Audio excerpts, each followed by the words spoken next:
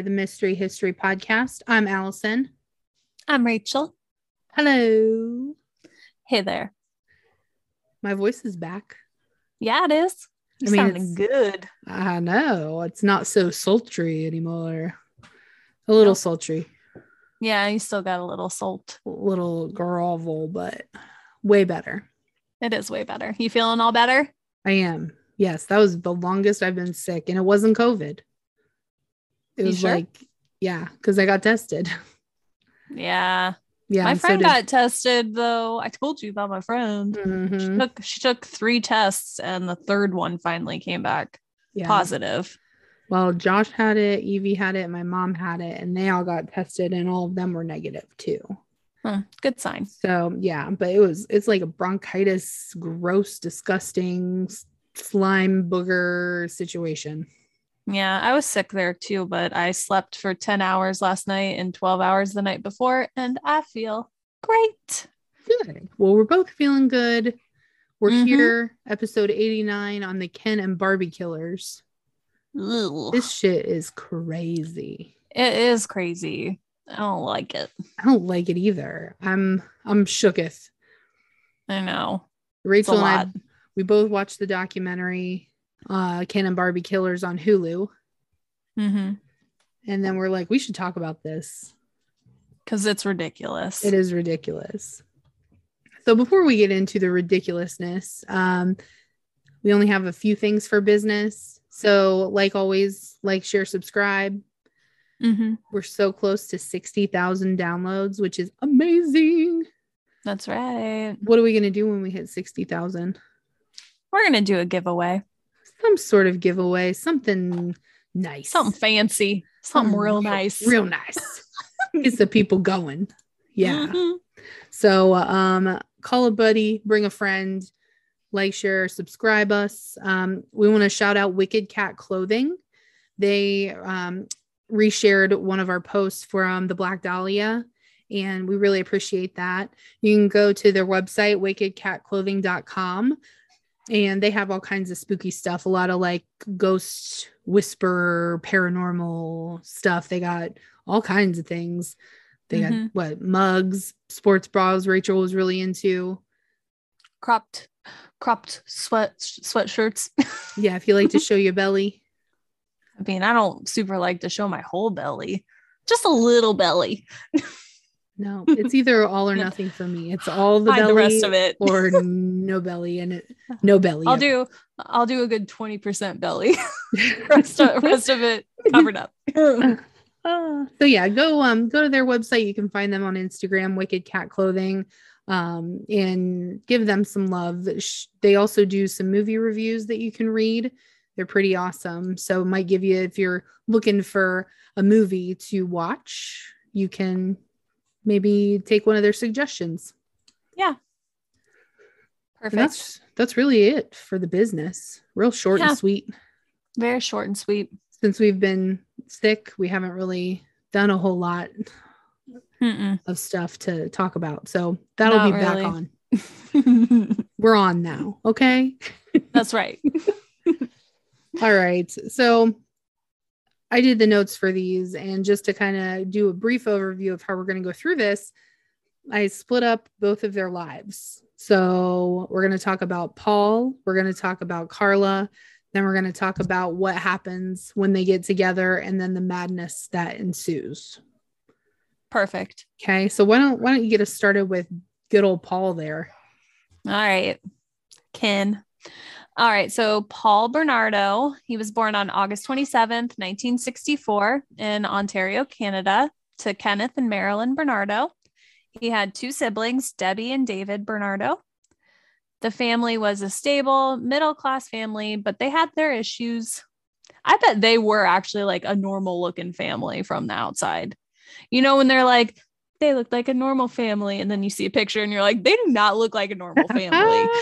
I bet these people actually looked like a normal family. Right. Well, and then typically they say, oh, they're a perfect family. Yeah. And then it's like, duh, duh, duh.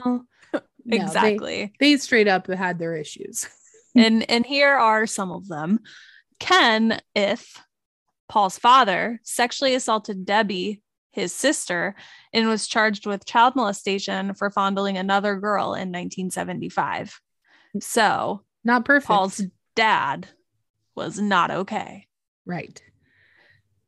But Paul, as a child, was always happy. He had dimples and a sweet smile. He was the perfect child that many of the other mothers wanted. He was polite, well-mannered, good in school, and was a Boy Scout. However, that did not last long because Paul was a sociopath. Yes, he was. He actually started to develop dark sexual fantasies, which, I mean, from his father's history, I mean, the apple didn't fall far from the tree, unfortunately. He enjoyed humiliating women in public, which I've never heard it described that way, wanting to humiliate somebody, and would beat the women he dated. When he was 16, his mother told him that she actually got pregnant with him during an affair she was having. He was disgusted with her and then would openly insult her after that point. He just had no respect, pretty much. Oh, I got super confused with that sentence. Like, she got pregnant from him, and I was like, what? No. But I see now that it was when she was pregnant with him. So his father is not really actually his father. Correct. Okay. Got you. Paul attended Sir Wilfrid Laurier Collegiate Institute in Scarborough, then went to the University of Toronto, Scarborough in 1982. He worked for Amway, which was a multi-level marketing company that sold health, beauty, and home care products. He fell in love with the sales culture and would buy books and tapes of famous motivational speakers who pitched their get-rich techniques. He looks like somebody like that. Like a used car salesman almost. Yeah. Not cool. Paul and his friends would actually use these techniques that they picked up to get women at bars, and it was fairly successful. I hate to say it, but sometimes we're dumb, Everybody is. Yeah. In Scarborough, though, a string of rapes started taking place, and the media dubbed this the Scarborough Rapist. I wonder who it could be. I don't know. Let's see. So May 4th, 1987, a 21-year-old woman got off of her bus and was grabbed and brutally raped near her parents' home. May 14th, so 10 days later, 1987, a 19-year-old woman was raped in the backyard of her parents' home. Super, almost to the door. And then he grabs them. July 17th, 1987, a young woman was almost raped.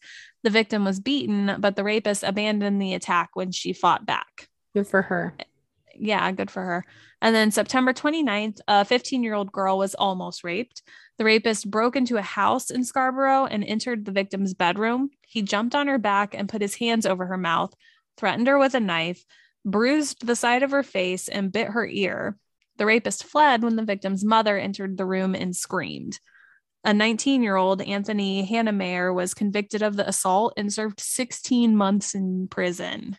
But it wasn't him. No.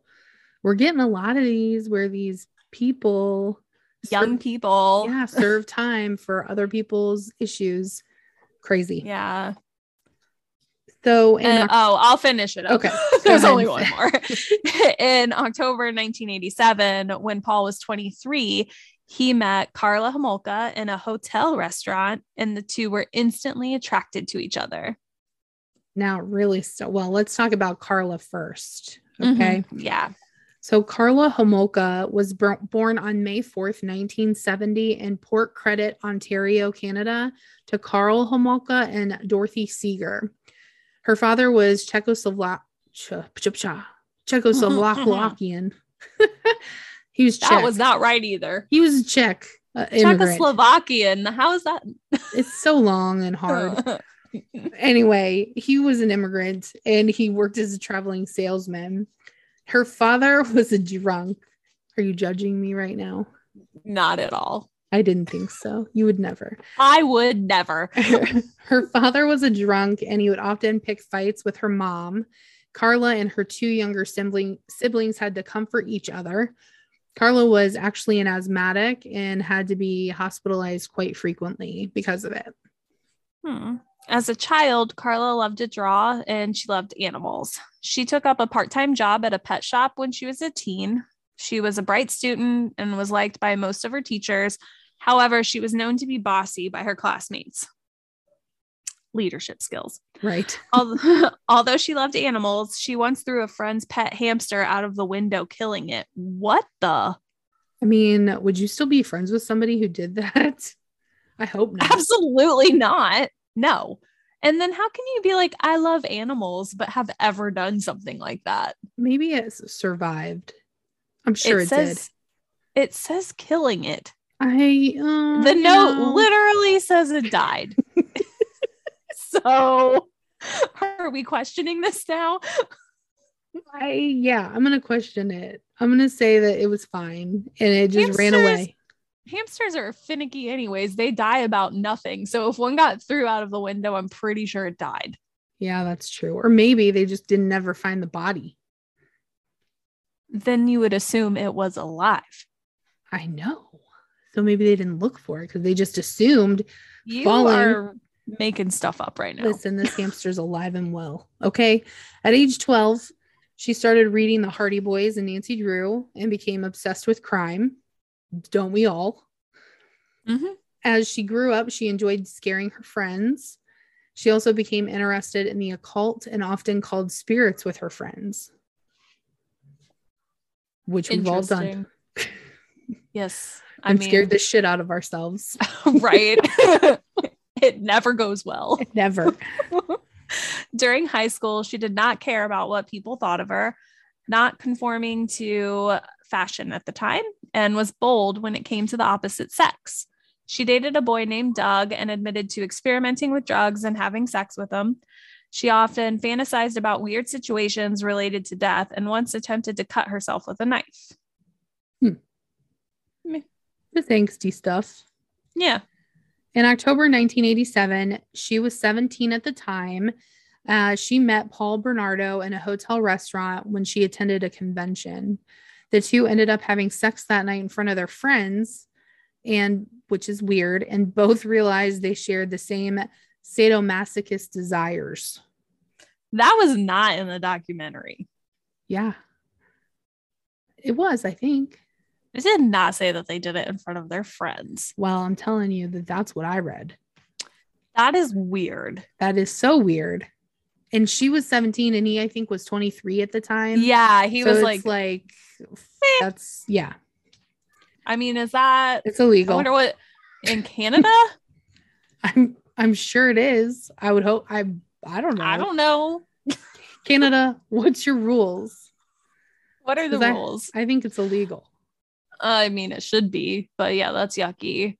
And to do it in front of your friends is freaking weird. That is weird. Wouldn't like everyone be like, yeah, I'm gonna go now. Right. Like what? You like, just you sit wouldn't there even and like, let's go get some popcorn and watch the show. Yeah. Like, no. The second that started getting heated, I'd be like, bye. Right. I'm outie. See you tomorrow. Strange. Yeah, that is weird. All right. So after that night in October, Paul and Carla were an item. They developed a master-slave relationship where Paul would tell Carla what to do and Carla would do it. Unlike the other women that Paul dated, Carla embraced and encouraged his sadistic behavior. Although Carla did not become aware until later, Paul was indeed the Scarborough rapist. Shocker. Yeah. I'm shocked. Yuck. I know. Who knew? Who knew? We did. We knew. And you probably did too. Yeah.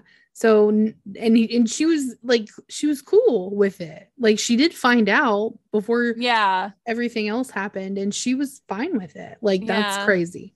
So December 16th, 1987, a 15-year-old girl was raped. The next day, the Metropolitan Toronto Police issued a warning to women in Scarborough traveling alone at night, especially those riding the buses, to be aware of their surroundings. And then December 23rd, 1987, a 17-year-old girl was raped with a knife. At this point, the media started calling the perpetrator the Scarborough rapist. Yep. April 18th, 1988, So pretty good chunk of time that was between these ones. And a 17-year-old girl was attacked. You know why? Because it was freaking cold outside. Yeah, I mean, that would be an That's issue. a lot of clothes to get through, probably. If That's you're true. attacking people outside. That's true. But later on, though, it does happen in December quite a bit. But yeah, but it doesn't get that cold in December. Yeah, that's true. That's true. I don't know, but it's in Canada. It's cold there. It's not that far away from where we're at. So I don't know if it's like that much colder. Yeah. I don't know. You got to think about global warming too. In 1988, it was probably a lot colder. We'll Google it later. May 25th, 1988, Bernardo was almost caught by a uniformed Metro Toronto investigator staking out a bus shelter. The investigator noticed Bernardo hiding under a tree and ran after him. Bernardo ran away and escaped. So this hiding under a tree business, I'm picturing it like in What's that look like? Like in You, where he's just like standing behind a light pole, but you can clearly see everything. See his whole body. Yeah. Like, you are terrible at this game. Like, right. How do you hide under a tree? I don't know. Is it like a weeping willow? I don't know. Just behind a trunk. Right. May 30th, 1988, an 18-year-old woman in Mississauga, Ontario, about 25 minutes from Scarborough, was raped. And then October 4th, 1988, a woman was almost raped, but she fought off the attacker. He inflicted 2 stab wounds to her thigh and butt that required 12 stitches. Ugh. Getting stabbed sounds like the worst. I agree. Ugh. And in your butt? I mean, I guess that's like the best part to get stabbed in, because there's nothing like, critical fattier there. Yeah, but still, I just don't sign me up for getting stabbed. That's probably my worst nightmare. I mean, it's scary to think about. Yeah, I would much rather get shot. 100%. I feel like it'd be way faster. You don't have to pull anything out. Right. It's just, it happened. Here we are. Yeah. Ugh. I'm gonna deal with it from there. Right. November 16th, 1988, an 18-year-old woman was raped in the backyard of her parents' house. Another one. So that's weird. That's so weird that he does it like right in the backyard. And I mean, I'm not saying like the parents would hear that. Like, our house is stone, like made out of stone, and our next door neighbors that are pretty close, they have this humongous party every year where they all go out and play croquet. I mean, I love them. They're so cute. It's like 50 people in their backyard playing croquet. And they were doing it the weekend we moved in. And I was like, oh no. Oh no. And we were in the house. You couldn't hear a thing. Yeah. So I'm not saying you should hear that in your backyard, but that is ballsy. And that would be awful too, like to be the victim of anywhere. No, to be the victim, I feel like, because you're probably so feel home. And you feel safe in your backyard. Yeah. Yeah. And you're so close and you can't get there. Not anymore. No. You wouldn't feel safe there anymore. No, anywhere. Probably. Terrible. That is. November 17th, 1988, Metro Police formed a task force to capture the Scarborough rapist. About friggin' time. I know, it only took like 15 people. 55 rapes. Yeah. Get on it, Canada. You're better than that. You're better than that. For sure. December 27th, 1988, there was an attempted rape, but a nearby neighbor chased off the attacker. Good for you, neighbor. We wish all of our neighbors would be that way. Right. June 20th, 1989, another attempted rape, but a young woman fought off her attacker and the screams alerted the neighbors.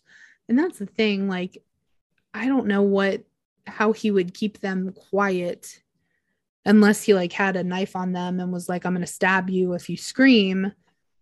I think he probably did, because a lot of these, like, I see like a couple where they got away fighting off. If it was just a person with no weapon, wouldn't you? I mean, 100% you're going to fight, right? Oh, unless it's like The Rock or somebody humongous that you like have no chance against, which this guy was not. So I feel like you're going to fight unless they have a weapon. And most of these people, it doesn't sound like they fought. So yeah, no, I mean, probably. Well, and I maybe at that time, that was what you were supposed to do, is just lay down and take it, and then they'll go away. I mean, that is still like the time. Like, I feel like that's still suggested. Like, if you are in danger. But no, because now it's like for murders, like if somebody kidnaps you, don't let them take you to a second location because then they're going to kill you. So I feel like, I don't know. It would be scary. It's hard to say what you would do in that situation.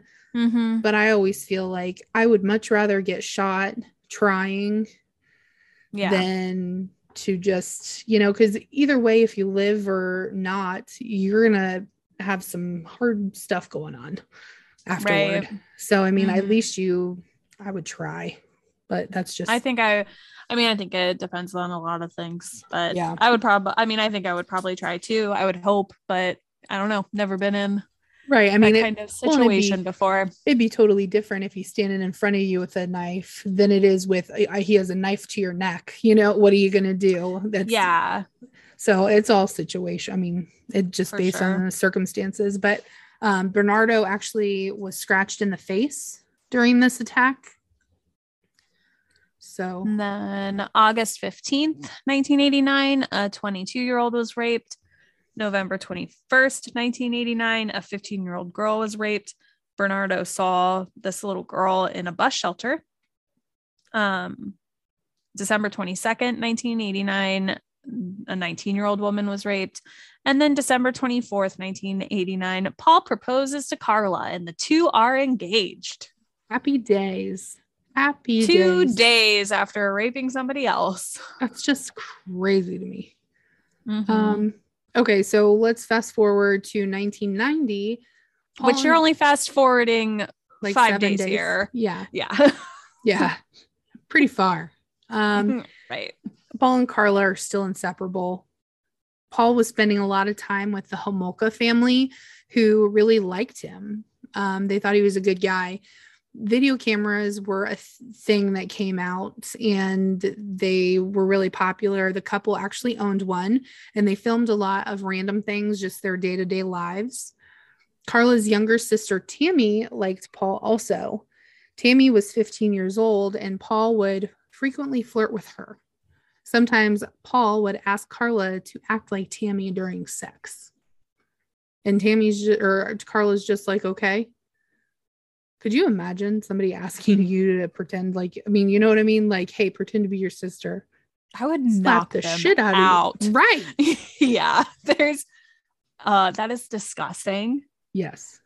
And wrong for 500 reasons. That is not okay. Paul failed his accountancy exams because he's an idiot. And he was raping everybody. He probably didn't have time to study. Apparently not. And in 1990, he had lost his job with Price Waterhouse. Paul decided to move in with Carla at the Homolka family home. His credit card debt was mounting and he would end up filing bankruptcy. Real winner. Sounds like it. May 26th, 1990, there was a rape of a 19-year-old woman. The victim is able to relay what her attacker looks like enough to where they can create a composite for the newspaper. They released it 2 days later, and it was published in Toronto and area newspapers. But, didn't that composite just look like every... I mean, he kind of looks like... every guy. Everybody. Yeah, like a mid-20s. There's nothing super distinguishable about him. I don't feel like... Yeah, he's not weird. No. Weird looking at all. So there's he's just a guy. I mean... there's too many just a guys out there. Yeah. So it wasn't telling enough. June 1990, 2 months after the police received tips that Bernardo resembled the Scarborough rapist composite, he was interviewed by 2 police detectives. But I feel like it wasn't just that he looked like the composite. Didn't people turn him in because they were like, this guy's a freak and he could totally do this. Also, he looks like this. Yes, because there was... I know that Carla's friends were super worried about the whole situation. And I guess she had taken him, this isn't in the notes, but I read that she had taken him to a party whenever she was still in high school. And he tried to beat up a bunch of boys Yeah. children. And just because of jealousy issues with Carla and things like that. So he did have some weird behavior. And then too, I mean, the police saw him at the bus station with that other girl. Like, so there's some things. Yeah. He's not Some tightening up. things. Mm-mm. Yeah. Nope. And here's where it gets bad. Right. Like badder, more bad than it Really, already, really, really bad. super bad. September 1990, Carla agreed to let Paul have sex with Tammy because she was a virgin. Paul was angry that Carla was not a virgin whenever they met each other. She knew Tammy would not willingly have sex with Paul, so she stole a bottle of halothane, which is a form of anesthetic, from the vet clinic she had been working at. Ugh. So, December 23rd, 1990, 2 weeks before Tammy's 16th birthday, the Homolkas were having a holiday party. The parents and Carla's other sister, Lori, had gone to bed, and it was just Tammy, Paul, and Carla. Even though Tammy was only 15, they had allowed her to drink a few alcoholic beverages, which is not like not every, but lots of parents do that. They're home, like not every parent, just ours. Yeah, okay. I'm sure there are others also, but Carla crushed up sleeping pills and put them in a rum and eggnog cocktail that she served to her sister, which is not cool. When Tammy lost consciousness, the pair applied a halothane-soaked cloth to her sister's nose and mouth and started undressing her in the basement. Tammy was Carla's Christmas present to Paul, which is disgusting. That makes me physically ill to think about. I know, to basically put your sister on a silver platter to your fiance, who is like passed out. Like, I don't know. Yeah. And this is like premeditated. It's not like it just, it happened and I wasn't thinking clearly. She planned this. She stole that multiple months before December. So she had all of that time to be like, oh, that, her conscience. This is a bad idea. Oh, what was I thinking? No, that right there is what's dangerous, is her lack of empathy of like just right and wrong, and not realizing that this is a terrible thing to do to somebody, especially family. Do you talk about how they administered the halothane later? Through like the fact that they put it straight on her face? Yes. Okay. Yes. Just making sure. So the two videotaped themselves raping her in the basement, taking turns holding the camera. So not only did Paul rape her little sister, but she raped her little sister too. Yes. Tammy began to vomit, and Carla and Paul tried to revive her and called 911 after they hid all the evidence. They dressed Tammy and moved her into her bedroom. A few hours later, Tammy was pronounced dead at St. Catherine's General Hospital without regaining consciousness. How terrible. Like, I'm honestly surprised they even called the cops. And I am too, because they could have just put her into bed and acted like they didn't know. Yeah. I mean, if you're going to go that far to do that, why they're even broke, try that? So yeah. The regional municipality of Niagara coroner and the Homolka family believed Carla and Paul's story that Tammy had started choking on her own vomit after her alcohol consumption. They completely missed the chemical burn on Tammy's face. That was from the halothane that they put on a towel and draped over her face. It burned her, but nobody said anything about it. And also the odd behavior that Carla and Paul were doing, like they were vacuuming, they were washing laundry, trying to get rid of all this evidence that they knew that was down there. Like, that's weird. If your sister just died and you're like doing and you're vacuuming in the middle of the night. Yeah. Like, that's odd. That is odd. And so I don't know if you are going to say this or not. Well, that's about all. So if there's more. Just the fact that they put the cloth like onto her face. something in the documentary said that Carla knew enough about halothane that would kill her. Yeah. They don't put that directly like onto you like that. So they said that she had worked enough in that vet clinic to know that could kill her, and she's the one that administered it. So she did that.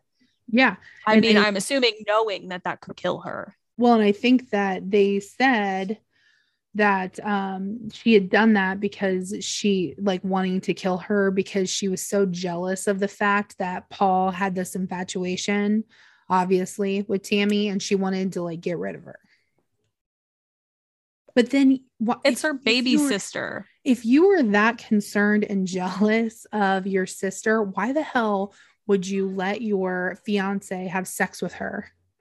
I don't know, but also like, why would you ever be with somebody who you were jealous of your sister over? Right. That when she's a baby. Yeah. Like yeah. She's significantly younger. And but Carla was a baby too. I know, but this girl's even older.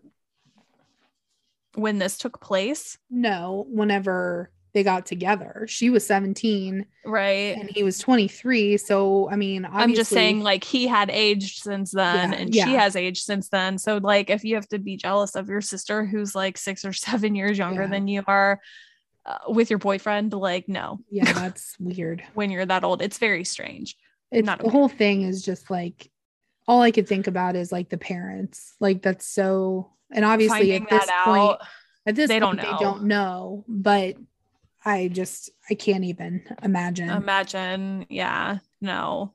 And just like how messed up you would have to be to do that to your sibling. No, I would. Yeah. I don't know. I don't Something is seriously not firing right there. No. January 12th, 1991, Paul abducted a girl, took her to the house. So this was the Homolka family home. And this is also like 2 weeks later. Yeah. And they raped her while Carla watched. Then they dropped her off on a deserted road near Lake Gibson. Paul and Carla didn't know her name. They just called her the January girl. No. 3 weeks after Tammy's death, which is like right at the same time, Carla and Paul videotaped themselves again. The video, called The Fireside Chat, was filmed inside the Homolka's home. It started in the basement with Carla admitting to Paul that she liked him raping Tammy and that she would like to leave a rose at Tammy's gravesite. When they moved to I know. What the fuck? What the fuck? This is insane. This is insane to me. It is. When they moved to Tammy's bedroom, Carla dressed in Tammy's clothes and started acting like her sister. And then they had sex on Tammy's bed. After her little baby sister died and they killed her, what is happening? And if my daughter died, that room would be like probably a shrine. Yeah, that would never be touched. Yeah. And to go in there, I feel like there had to have been something that was disturbed. I'm sure. And like, where the hell are her parents at? I don't know. Or the other sister? I don't know. Not there, I would assume. I do not know. Ugh. Or maybe that's just disgusting. It's all of it. Yeah. Gross. April 6, 1991, Paul abducted a 14-year-old girl who he drug into a shrubbery near the rowing club she attended. He sexually assaulted her and forced her to remove her clothes. After he was done with her, he told her to wait 5 minutes so he could disappear. June 7th, 1991, Carla invited a 15-year-old girl she had made friends with at the pet shop 2 years earlier over for a girls' night out. This girl is known as Jane Doe. After a night of shopping and eating, Carla laced Doe's alcohol with Halcyon. When the girl lost consciousness, she called to Paul that she had a surprise wedding gift ready. Bernardo videotaped Carla raping the girl before he sexually assaulted her. The next morning, Jane Doe was sick, but thought that her vomiting was from her first time drinking alcohol. she did not realize that she had been sexually assaulted. And that is just weird. Like, okay, so obviously they are so confident in themselves that they could sexually assault someone who doesn't even realize it the next morning. But then you're not going to do that for your sister. You'd rather her be dead. Like, I don't understand. I don't understand any of it either. Okay. Nope. Early in the morning on June 15th, 1991, Paul took a detour through Burlington to steal license plates for his cigarette smuggling business that he was in. He sounds like a freaking winner. Freaking prize man right there. Why would you be smuggling? How is smuggling cigarettes a business? I don't even know. I didn't really understand what, like, are you talking about breaking open packs and selling one or two? I mean, I don't know. I don't know what the hell. Maybe Canada is super expensive for cigarettes and the US isn't. That's what I would assume. Probably. But anyway, he found Leslie Mahaffey, who was outside a house. Apparently, the 14-year-old girl had missed her curfew after attending a friend's wake, and her mother had locked her out of the house. Paul left his car and walked up to Leslie, saying that he wanted to break up into the neighbor's house. That wasn't weird for her. She asked him if he had any cigarettes. Which he did, because he's a cigarette smuggler. Paul led Leslie to his car, where he blindfolded her, forced her into the car, and then drove her to Port Dalhousie and informed Carla that he had another victim. The pair videotaped themselves sexually abusing Leslie while they listened to Bob Marley and David Bowie. At one point, Paul said, "You're doing a good job, Leslie, a damn good job." Then adding, "The next 2 hours are going to determine what I do to you. Right now, you're scoring perfect." That's just sick. Sickening. That is gross. Yeah. In another section of tape, the assault escalates and you hear Leslie cry out in pain and beg Paul to stop. He was sodomizing her while her hands were bound with twine. Terrible. Ugh. Leslie then tells Paul that her blindfold seemed to be slipping, which meant they could identify who they were, her attackers. The following day, Paul claimed that Carla fed her a lethal dose of Halcion, and then Carla claimed Paul strangled her. So this is after they were, in caught. Court. Yeah.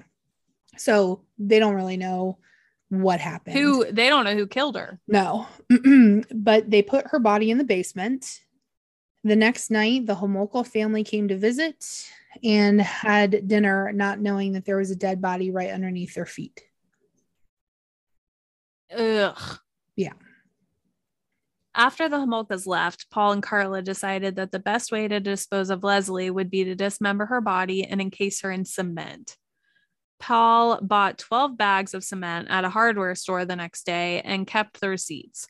Paul used his grandfather's circular saw to dismember Leslie. Paul and Carla then made several trips to dump the cement blocks in Lake Gibson, 11 miles from their house. At least one of the blocks weighed at least 200 pounds and did not sink. And the reason why, I don't know why he kept the receipts, but they found the receipts when they were doing their walkthrough. So that's why that was important. June 29th, 1991, Michael Dishett and his son, Michael Jr., were on a fishing expedition when the cement block was found. Her retainer was used to identify her body. Oh, that's, Yeah, because you don't remember that. I mean, I don't remember just from this short spurt that she was only 14. Yeah, a baby. She was a baby. Yep. On that same day that the body was discovered, June 29th, 1991, Paul and Carla are married in a lavish wedding only 6 months after the death of Tammy. Her wedding vows included to love, honor, and obey him. The wedding had a horse-drawn carriage and a pheasant dinner, followed with a honeymoon in Hawaii. Yeah. Yeah. Obviously, they weren't too sad about her sister passing away, that they just went ahead and got married. After their wedding, the two moved to St. Catharines upscale Port Dalhousie neighborhood into a pink clapboard Cape Cod style house just 2 miles from an old trailer park that Carla actually used to live at. They applied to have their last names changed to Teal because Paul had a falling out with his parents, is what he said. After their wedding, it seemed Carla became isolated from her friends and had to always tell Paul where she was and what she was doing. She never told anybody about what was going on in their relationship. So friends and family just saw kind of him. A drop off. Yeah. Yep. I mean, she wasn't telling her friends and family what was going on in their relationship anyways. Yeah, because she can't, because she... But then she started to just cut everybody off. Yep. So in August 1991, Jane Doe was invited to the Port Dalhousie to spend the night and was drugged. Carla called 911 for help after the girl stopped breathing after being raped. Carla then called back to tell them everything was all right, and the ambulance was recalled without a follow-up. Jane Doe did survive. And I feel like that's weird. Typically, that is weird because if you anyway. call, I was gonna say, if you call, I'm pretty sure they usually go all the way. They're already out to do a check. Yeah, to make sure that it's not somebody who just broke up into your house. It was like, it's fine. Everybody's fine. Or if you call somebody and say, hey, this girl stopped breathing. Yeah. Oh, okay, never mind. No, they're going to go talk to this girl, you would think. So that's like very odd, right? Yep. I think so, yes. So we are going to stop here and we are going to record the rest of this terrible tale next week. So tune in next week for episode 90 on the second part of the Ken and Barbie Killers. We hope you guys enjoyed this episode. Thank you for listening, and we will see you next week.